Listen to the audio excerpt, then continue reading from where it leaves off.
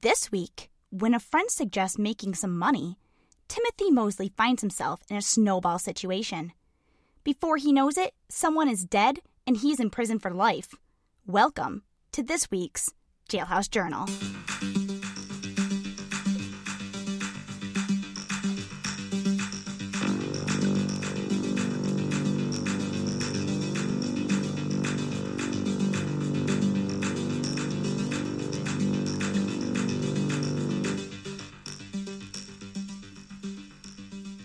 Hi, journalers. Tori here, and welcome back to Jailhouse Journals.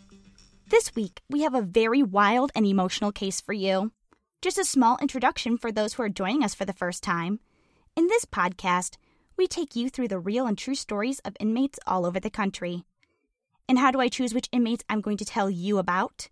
From writeaprisoner.com. I find their profiles on writeaprisoner.com and share not only their latest information, but the crimes they committed. Jailhouse Journals does not promote corresponding with the prisoners on writeaprisoner.com. Writeaprisoner.com is used only as a tool to find recent and underreported cases to tell all of you about. For your safety, as well as mine, I do not encourage writing or corresponding with the prisoners we discuss. Last week, we talked about William Dothard and his exciting friends. When someone suggested they change up the night and commit a random robbery, someone ends up dead in the basement. If that sounds interesting to you, and you missed it last week, head on over and take a listen. I hope you enjoy the podcast, and if you do, please go on Apple Podcasts or wherever you listen and give us a great review. We are here to give you a good story, so sit back, relax, and enjoy this week's Jailhouse Journal.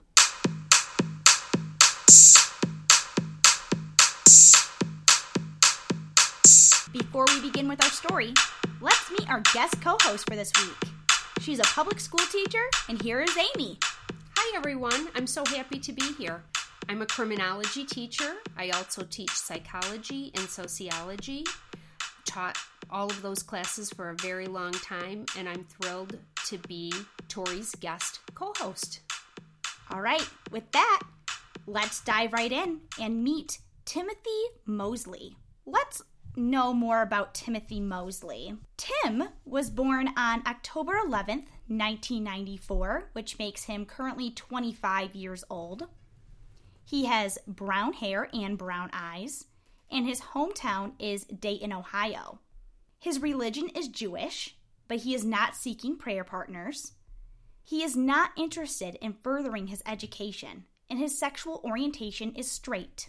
He is single, and he has been incarcerated since 2014. He is serving a life sentence, but is not on death row, and his earliest release date as of now is August 14th of the year 3000, and he is currently incarcerated at Ross Correctional Facility. So, I've got a couple of questions, and I know we've just started, but he seems very young. Yes, he is. That's going to be a very big and key topic in our story for today. He and the other young man that we will be talking about, they are both very young, along with our victim. At the time of our story, they will only be 19 years old, with our victim only being 18 years old, which is very much a very interesting topic that I hope that the audience also really is interested in also. Being young at the time of a crime leads us into some areas that make us feel uncomfortable. These two young men were almost juveniles, being 19 and all. So we're going to have a lot of questions. That's absolutely right. It's very interesting to think about a juvenile or someone at the age of 19 being tried as an adult. I hope that the listeners take a chance to comment on our Instagram about how they also feel about that. Buckle up, because it is a graphic and, sad story, specifically because they are all very young. So now, the moment we have all been waiting for, let's hear from Timothy himself, his biography on writeaprisoner.com. Tim says, "My name is Tim Mosley. I'm doing a life sentence and looking to meet new people for real friendship, without judgment, and to make the best out of the time I have. Life is but a journey, and the people you meet and the things you learn makes the experience. So I enjoy meeting new people and learning new things. I'm laid back, great listener, easy to get along with, appreciate a sense of humor, and open-minded. The most important things in life to me are family, loyalty, and honesty. Some other things about me: I enjoy most sports, most music, art, reading, video games, the outdoors, being active, and good conversations. So if you take the time to get to know me, you will see that I can and will be a good friend. With a little background information about Tim, let's dive right into our story for today and meet a few people that are going to be key to this story. So first, we do have Tim, who we just met. But in order to tell Tim's story, there's another very important person that we need to learn about. His name is Austin Myers. Austin Myers in the story will be 19 years old and 24 days old. He is currently 25 years old. We also are going to be talking about Justin Back. He is going to be the victim, and he is only 18 years old at the time of this story. So let's learn about some background information about these people that we know. Timothy Mosley, from what I could see, he was a very everyday person. His parents, Gary and Debbie, they appear to be very nice people. However, it's important to note that they never liked Austin Myers. Austin Myers, like I said, is going to be very, very influential to our story. There's a lot of background information on Austin, so let's learn a little bit about him. Austin is the oldest of 5 children, and his parents are Danielle and Gregory. His mother described his childhood as normal. Both parents said that they tried to teach him right from wrong and disciplined him when he needed to be. Very early on, he developed an interest in piano. He had a great ear for music. He took lessons and performed at many recitals. And he was also classified as gifted in many areas. He tested in the 97th to 99th percentile in every subject in school when he was in the 5th grade. I have a lot of questions already. He sounds like he was extremely gifted, extremely intelligent. Sometimes we don't often think about the two necessarily going together. And what I mean by the two, murder and superintelligence. Absolutely. I completely agree. And I actually found a pen pal who has been corresponding with him for a few years. And she describes him as both intelligent and introspective. So I think keeping in mind how smart and intelligent he is going to be very important as we go over what happened here between him and Justin Back. The other, concern that I have, I'm already feeling some sadness listening to his mom's description of his childhood. And we know this happens time in and time out, where parents can and do raise good, quote unquote, good kids, yet they make terrible decisions for themselves as they grow into adulthood, like this particular young man did. Very sad. Gregory and Danielle's marriage began to deteriorate in 2006.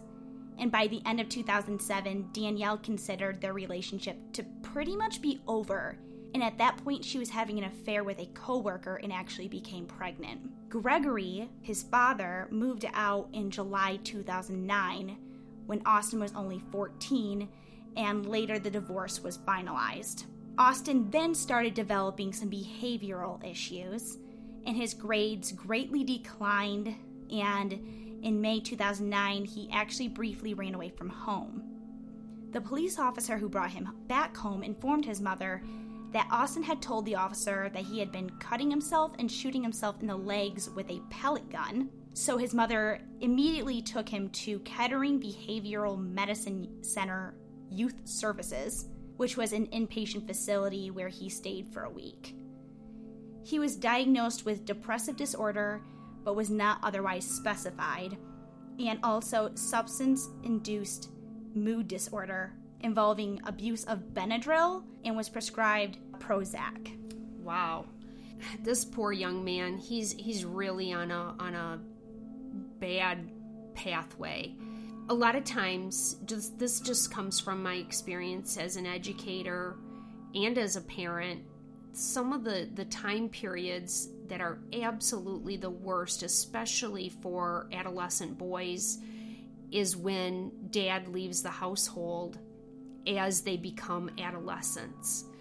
We don't usually see that many issues when divorce takes place when children are younger, but especially for adolescent boys who lose their dads somewhere in those early teen years, it can be especially difficult.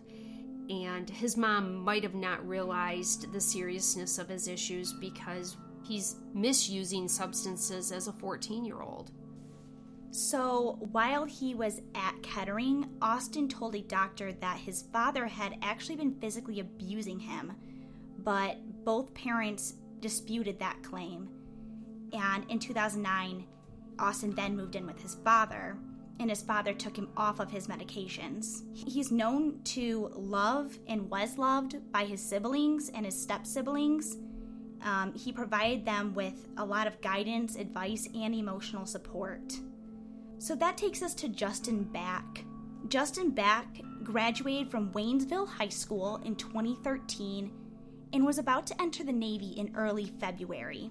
He was friends with Austin up until middle school when his parents told him that he was no longer allowed to hang out with Austin anymore. So on January 28th, 2014, Mark Cates, who is Justin Back's stepdad, came home from work around 3:30 p.m. He realized that a table had been moved and that some rugs were missing, but he really didn't realize anything was wrong until his wife, Justin's mom, came home that day and they noticed their safe and handgun were missing. After looking around the house, they also discovered Justin's cell phone was in the house and his shoes that he always went out in were also in the house. At that point, they called 911 and they tried to contact Justin.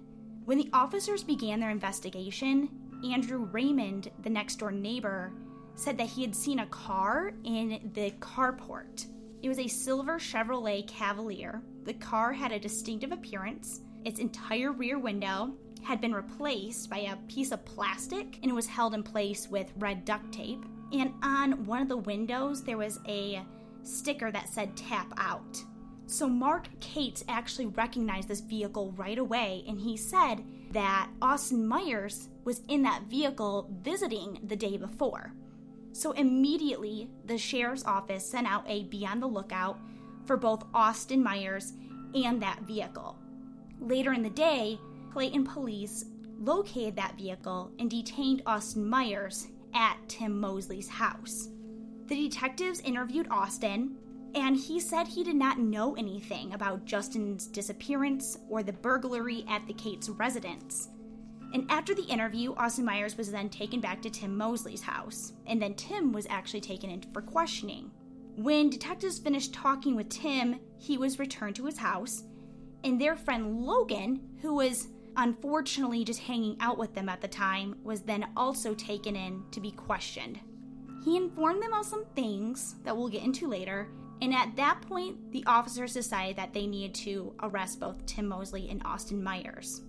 The detectives again interviewed Tim and then Austin. How old were they again? At this time in the story, they are both 19 and Justin is 18. So the detectives again interviewed Tim and then Austin, and the story started coming out. Austin said that he had been present when Tim stabbed Justin. He said that when he had gone to hang out with Justin on January 28th, he had no idea that Tim was planning on killing Justin, nor did he know why Tim had killed Justin. Austin also denied shooting Justin's body and claimed Tim had done that. When the detectives interviewed Tim again, he said that he could hear the entire conversation in the room next door and told them that Austin was lying about everything. At that point, the real story came out.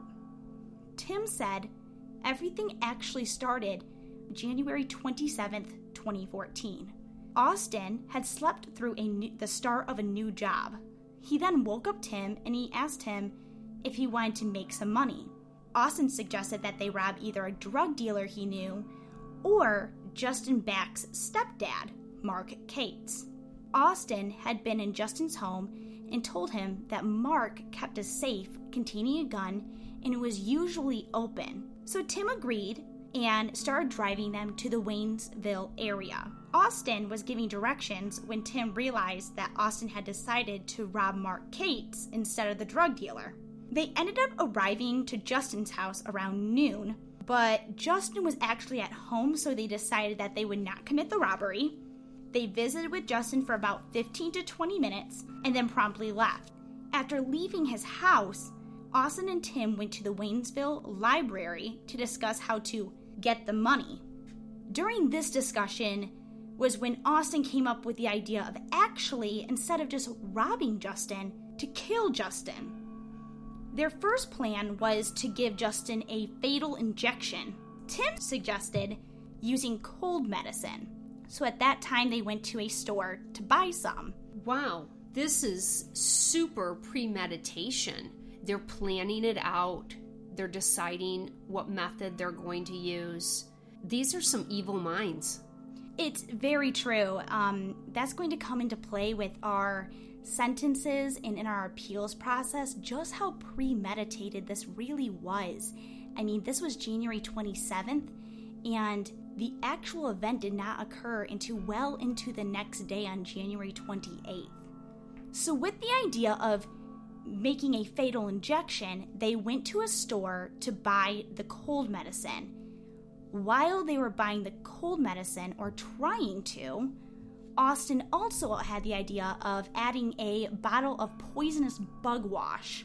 They carried the items to the checkout counter. However, they could not complete the purchase because Austin's credit card was declined. Austin tried to also withdraw money from the store's ATM, but that also didn't work. At that point, they decided to go to a different pharmacy because they were going to need syringes. He told the pharmacist, or he told the clerk, that he needed the kind with needles, and they pointed him in the direction of the pharmacist.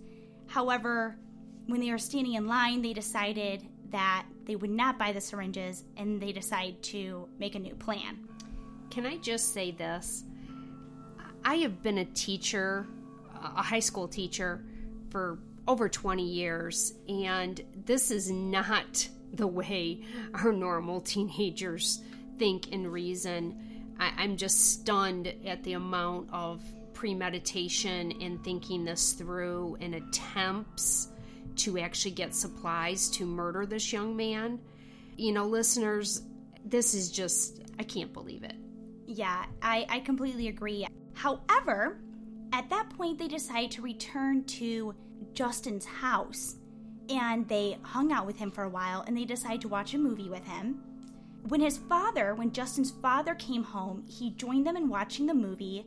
However, he and Justin had to leave for an appointment with a Navy recruiter because, again, Justin was headed to the Navy in less than a week from this point in time.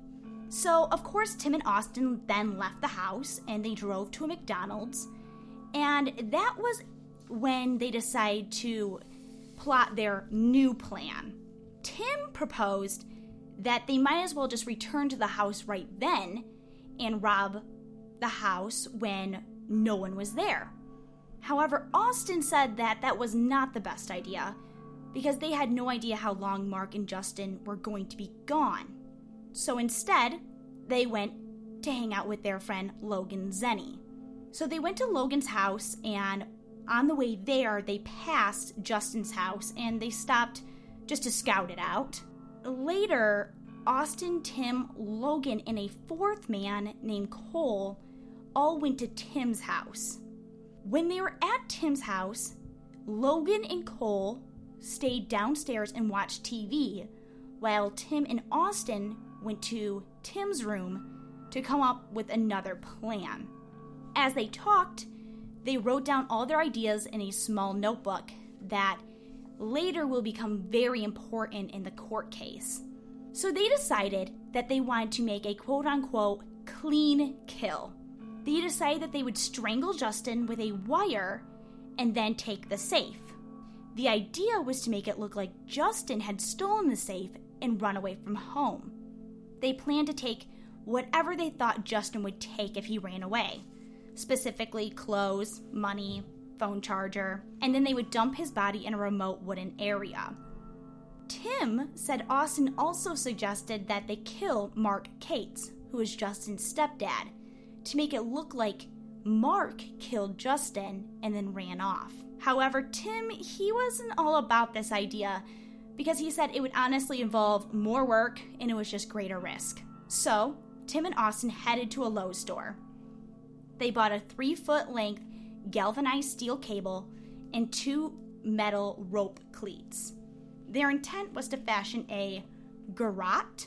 A garrote is also known as a choke wire, or an item that is used to specifically strangle someone to death. They then went back to Tim's house to put it all together. However, in the middle of them putting their choke wire together, Logan Zenny walked in on them.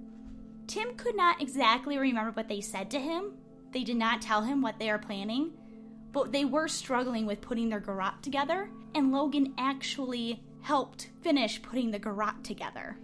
And they wrote down their thoughts in a notebook. So this makes me go between two extremes. Very smart, yet very stupid. To write down their ideas, they were really never planning on getting caught because, you know, that's just evidence that is going to indict. You're going to get an indictment. You're going to have, you know, significant jail time, if not life in prison or the death penalty. So the next morning on January 28th, Austin and Tim bought their final supplies. They bought ammonia because Tim said that from watching crime shows, it would destroy any DNA evidence. And Austin also had the idea of purchasing septic enzymes. He said this is Ohio in January, so it was freezing outside, that the cold temperatures would slow the body's decomposition. I'm disgusted. 2 young men who should be getting on with life and, you know, having some fun are plotting a vicious, violent murder. That disgusts everybody. It definitely really upset me, and honestly, like I said, listeners, buckle up because this case does get very upsetting, very gory. It's very unfortunate, the ending of this case. So they did buy these septic enzymes, and they decided that they would pour them on the body to help with the decomposition. They drove to Northwest Dayton, where they bought all these supplies, including rubber gloves, and they then returned to Waynesville. Austin decided that he wanted to commit the crime at 1:00 p.m. So they needed to burn a little time, so they stopped and they browsed an antique store. They then realized they needed some gas. At 12:48, they filled up the car, and at 1:00 p.m., they pulled into Justin Back's driveway. The plan was for Austin to distract Justin while Tim came up behind him. Austin would hold down Justin while Tim choked him to death with the garrote. So Tim stuffed the garrote into one of his pockets, and just in case, he was carrying a 5 or 6 inch pocket knife. Austin knocked on the door, and Justin kindly answered and let the pair in. They talked for a little while when Justin offered if either of them wanted something to drink. When Austin said he did, he and Tim followed Justin into the kitchen when Tim saw his opportunity. Justin opened the refrigerator and bent down to get the drink, and when he was straightening up, Tim looped the garrote over Justin's head from behind and crossed his arms to pull it tight. At the same time, Austin grabbed Justin to restrain him, and all 3 of them fell to the floor in an entangled mess. Tim, however, was not able to get the cable around Justin's neck. Instead, it was actually looped around his chin, as Justin Back struggled for his life, which, According to testimony in the court records, it was said it took a good couple of minutes. He asked and repeatedly asked why and pleaded for them to stop. Austin told Tim that Tim had missed his throat and that the wire was wrapped around his chin. And at that point, Tim panicked and pulled out his knife and stabbed Justin in the back. Austin took hold of the garrote, managed to get it around Justin's neck, and while sitting on the floor, Austin pulled the garrote around Justin's neck. Tim then began stabbing him in the chest. Tim said when they were done, there was blood everywhere. And after Justin died, Tim and Austin hunted for the safe, which they did find in the master bedroom. However, it was locked. Austin also found a handgun belonging to Mark Cates, which he loaded. They returned to the kitchen, or the crime scene, using the ammonia, small rugs from the kitchen floor, and assorted rags. They cleaned up the crime scene. They wrapped Justin in a blanket and shoved him in the trunk of Tim's car. They then ransacked the house, taking the safe as well as some jewelry and credit cards, and also, of course, filled a laundry basket and some bags with Justin's clothing, his headphones, glasses, laptop, phone charger, and laptop charger. They stuffed the bloody towels, rags, and rugs into a garbage bag and loaded everything into Tim's car and left the house. So, Amy, how long, just out of curiosity, do you think it took them to do all of this? I would say at least a few hours. I can't imagine doing it any more quickly than that. So they left the house by 2:00 p.m., which means it only took them 60 minutes to complete this task. When Tim was driving, he got paranoid about being followed, so he took all side roads to get home and actually pulled over once to check the outside of his car for blood. When they got home, they searched for Justin's wallet and found it in one of his bags. It contained a little more than $100, which Austin took.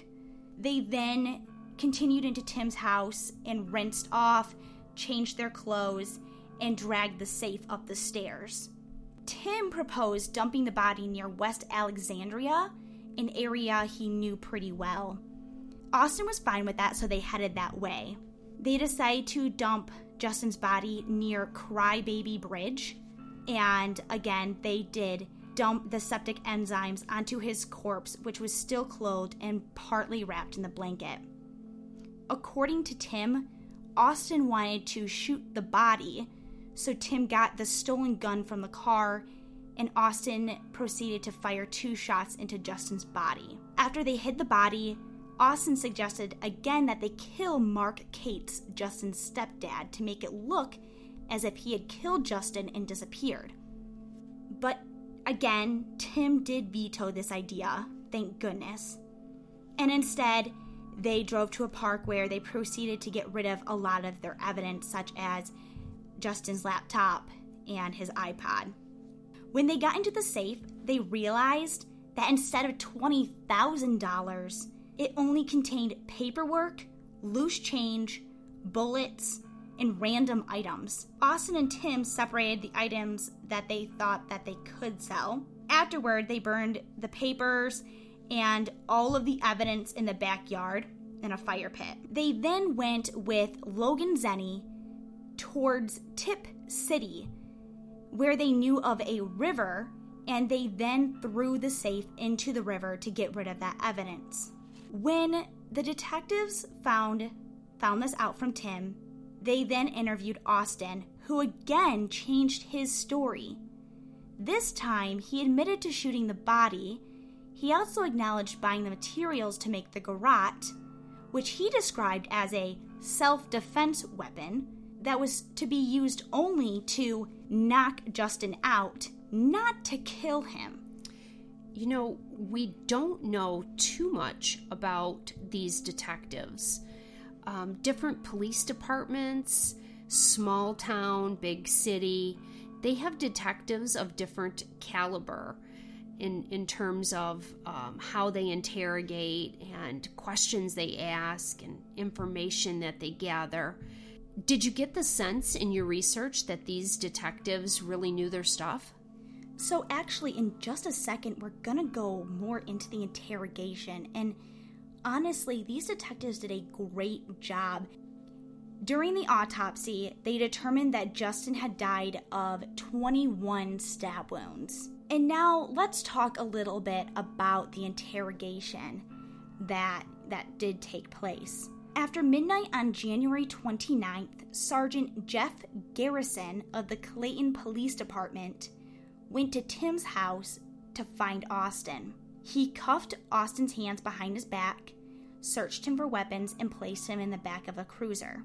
Warren County Detective Wyatt arrived at Tim's house around 2:50, and then he opened the door and found Austin actually asleep. He woke Austin and identified himself, explained that the police were looking for Justin back, and this was when Austin told him that he had no idea what was going on, but was willing to help. A Clayton officer drove Austin to the Clayton police station with Wyatt and Officer Barger following. At the station, Austin was removed from the cruiser, and when Officer Wyatt noticed that Austin was handcuffed, he specifically told them to take the cuffs off because Austin was there voluntarily. They took him into a conference room. They all sat away from the door, and the door was open. They told him that he was free to leave at any point in the interview.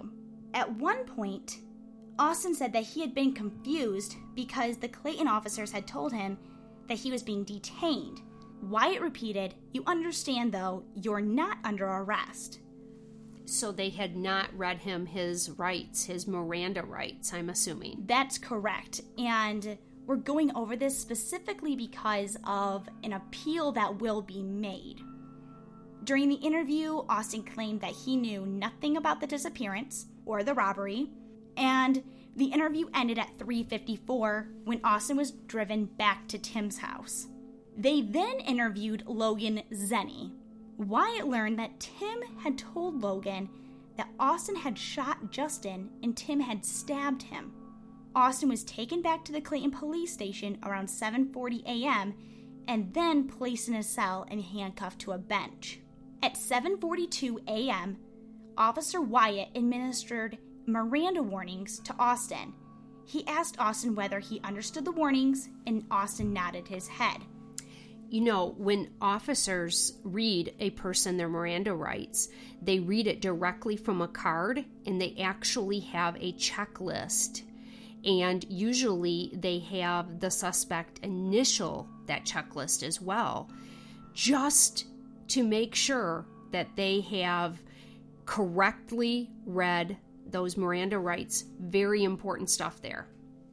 Absolutely, especially because one of the main appeals is the Miranda warnings. If your Miranda warnings are not given properly, you have a good chance to appeal that conviction.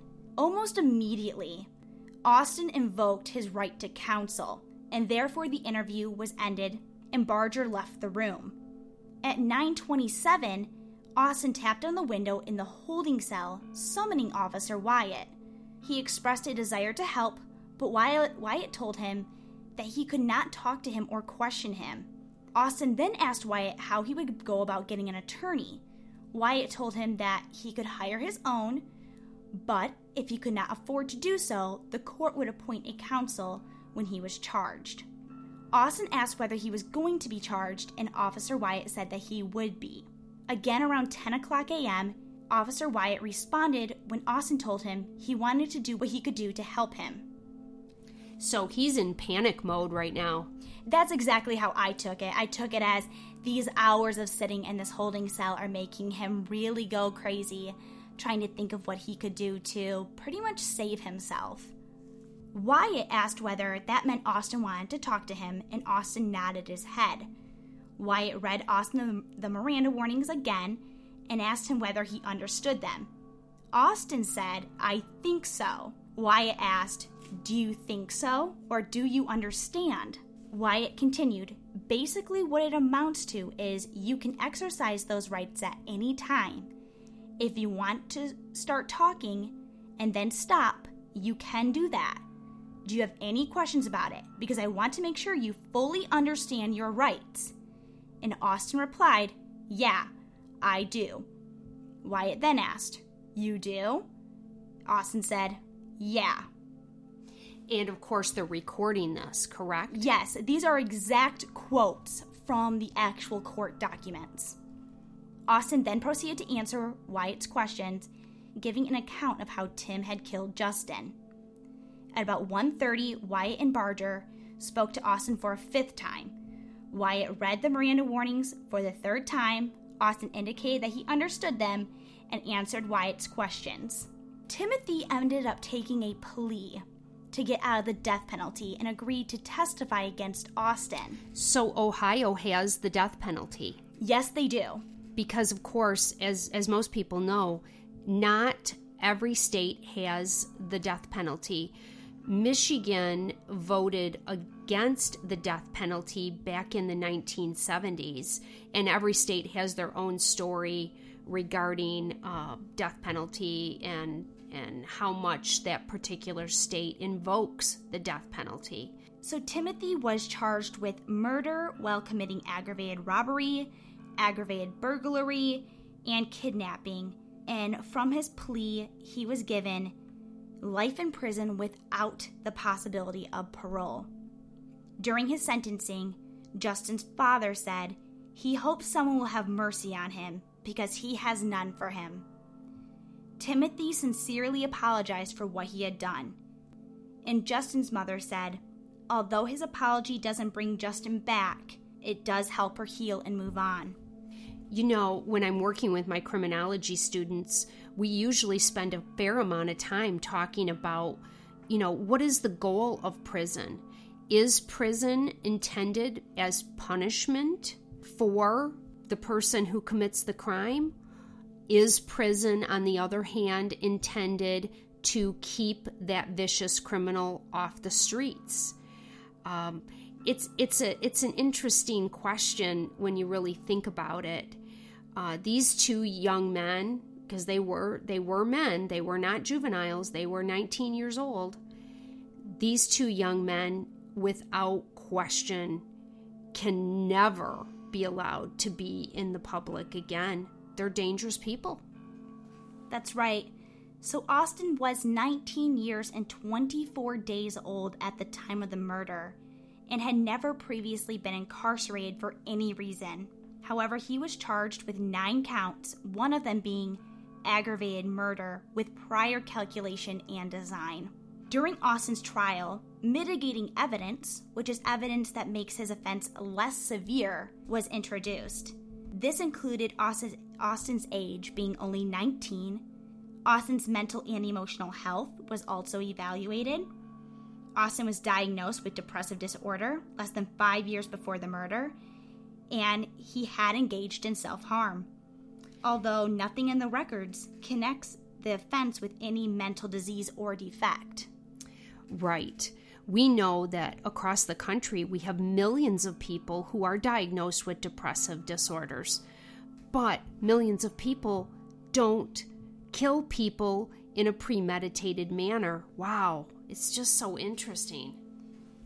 Before he was sentenced and before the jury made their decision, Austin made a statement to the court where he apologized to Justin's family and expressed sympathy for their pain and suffering.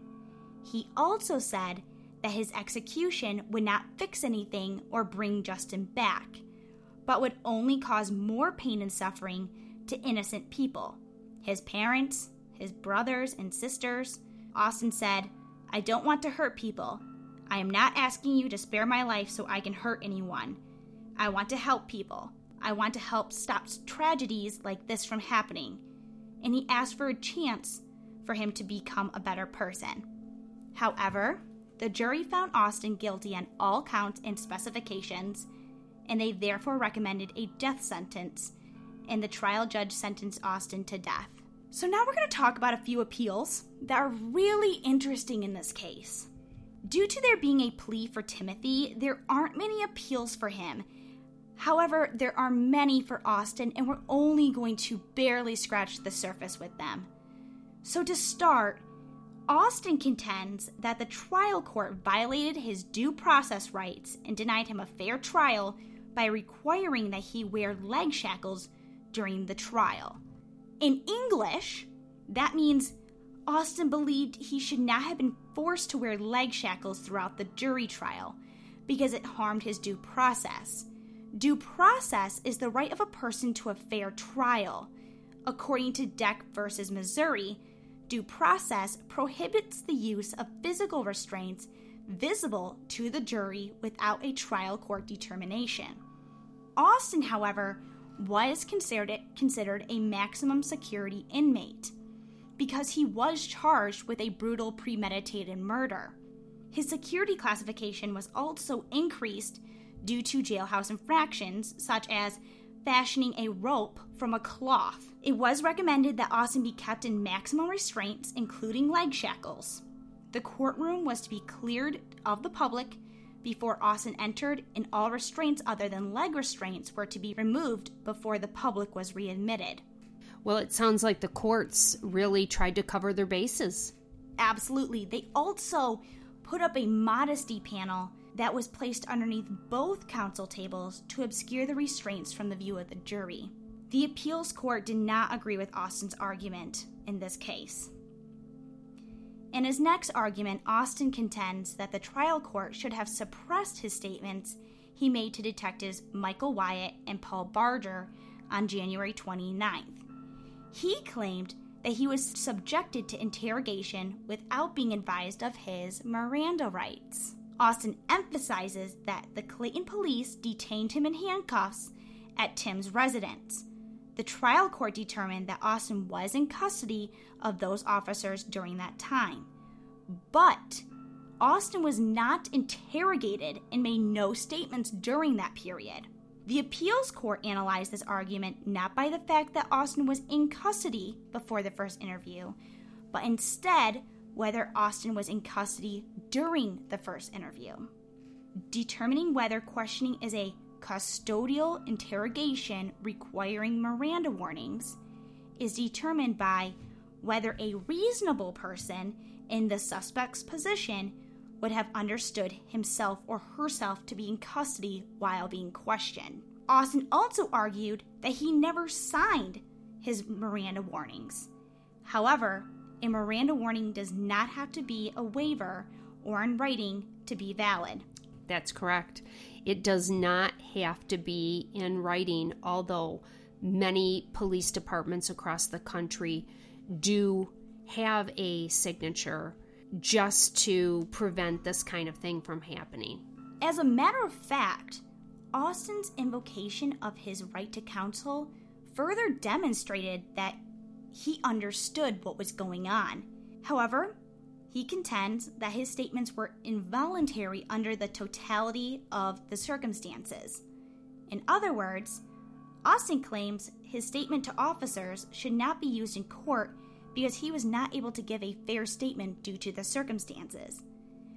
According to State v. Edwards, in deciding whether a defendant's confession is involuntarily induced, the court should consider the totality of the circumstances. This includes the age, mentality, and prior criminal experience of the accused. Austin claims he was deprived of food and sleep during the interrogation. However, he never indicated that he was hungry or asked for anything to eat until after the end of the final interview. Therefore, the appeals court concluded that Austin's statements were voluntary. The next very important appeal is Austin contends that the trial court erred by excusing prospective juror number 163 for cause. This means Austin disagrees with a possible juror being excused and removed from the jury. In Adam v. Texas, a prospective juror may be excused for cause if the prospective juror's views on capital punishment would prevent or substantially impair the performance of his duties as a juror in accordance with his instructions and his oath. You know, jury selection, there is so much psychology behind jury selection, dependent on whether, of course, you're the prosecuting attorney or the defense attorney. They base it on things like age, race, gender. All of those things are taken into account when a jury is being selected for a trial. So prospective juror number 163 told the trial court that she was not religiously, morally, or otherwise opposed to capital punishment, but the transcript indicates that she was crying when the prosecutor asked her, "Some people don't want to be put in that position where they feel like they have the life of another person in their hands. Do you feel that way?" She replied, while crying, "I am sorry. I just have 2 boys that are about this age." The prosecutor later asked several prospective jurors whether they could follow the court's instructions and return a verdict of death if they found beyond a reasonable doubt that the aggravating circumstances outweighed the mitigating factors. When he put the question to prospective juror number 163, she said, "I just don't know." The trial court followed up, "We want jurors who can follow the law based on what I give to you. Do you think you can do that?" Her response was, "Well, I feel like I can follow the law, but the way I feel this way about a death penalty, and I always felt like if someone did something wrong, they should pay the price for it. But I tell you, when I walked in there yesterday and saw that kid sitting there, I don't know what to do." You know, this is emotional. Death penalty cases always are emotional. But when listeners check out Jailhouse Journal's Instagram, they're going to see the pictures of these 2 young men. They are baby-faced. They look very young. You know, they certainly don't look like full-grown men. They are young. That doesn't take away the fact that they committed a violent, vicious crime. But jurors often, especially in death penalty cases, will claim or, talk about how difficult it could be.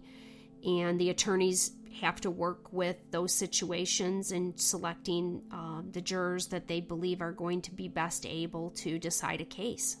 So, prospective juror number 163 was removed for cause, and the defense opposed because they said she had indicated by the end of the questioning that she was able to perform her duty with respect to acting as a juror. However, due to her emotional state, it was determined that would substantially impair her ability and that she could not make that decision. The appeals court found no problem in this, and they decided that there was not an abuse of discretion.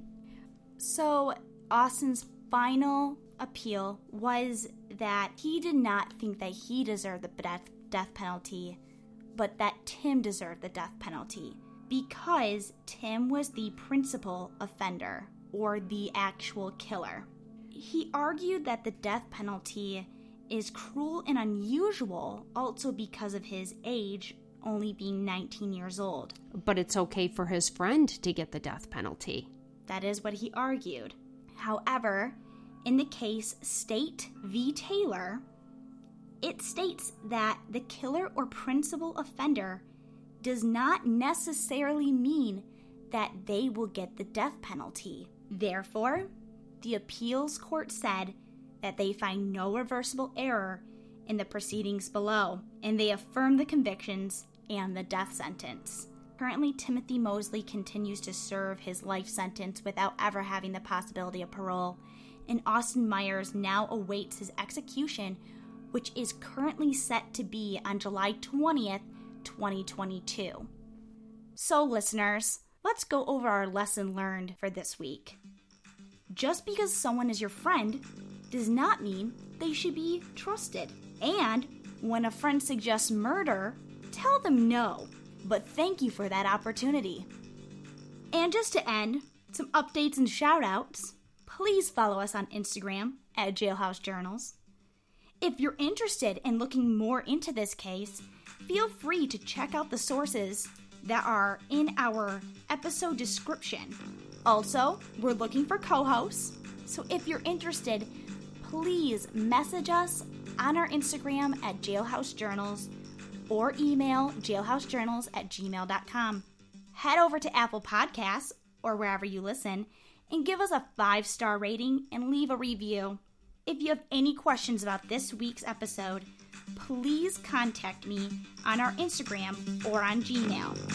Each week we will do a small recap from last week, and the fan with the best or most intriguing comment or question will get their question or comment discussed. So with that, journalers, I hope you have a wonderful weekend. It's Friday. It's a great day. So have a great one. Thank you so much, Amy, for joining. Thanks for having me. It's been a lot of fun.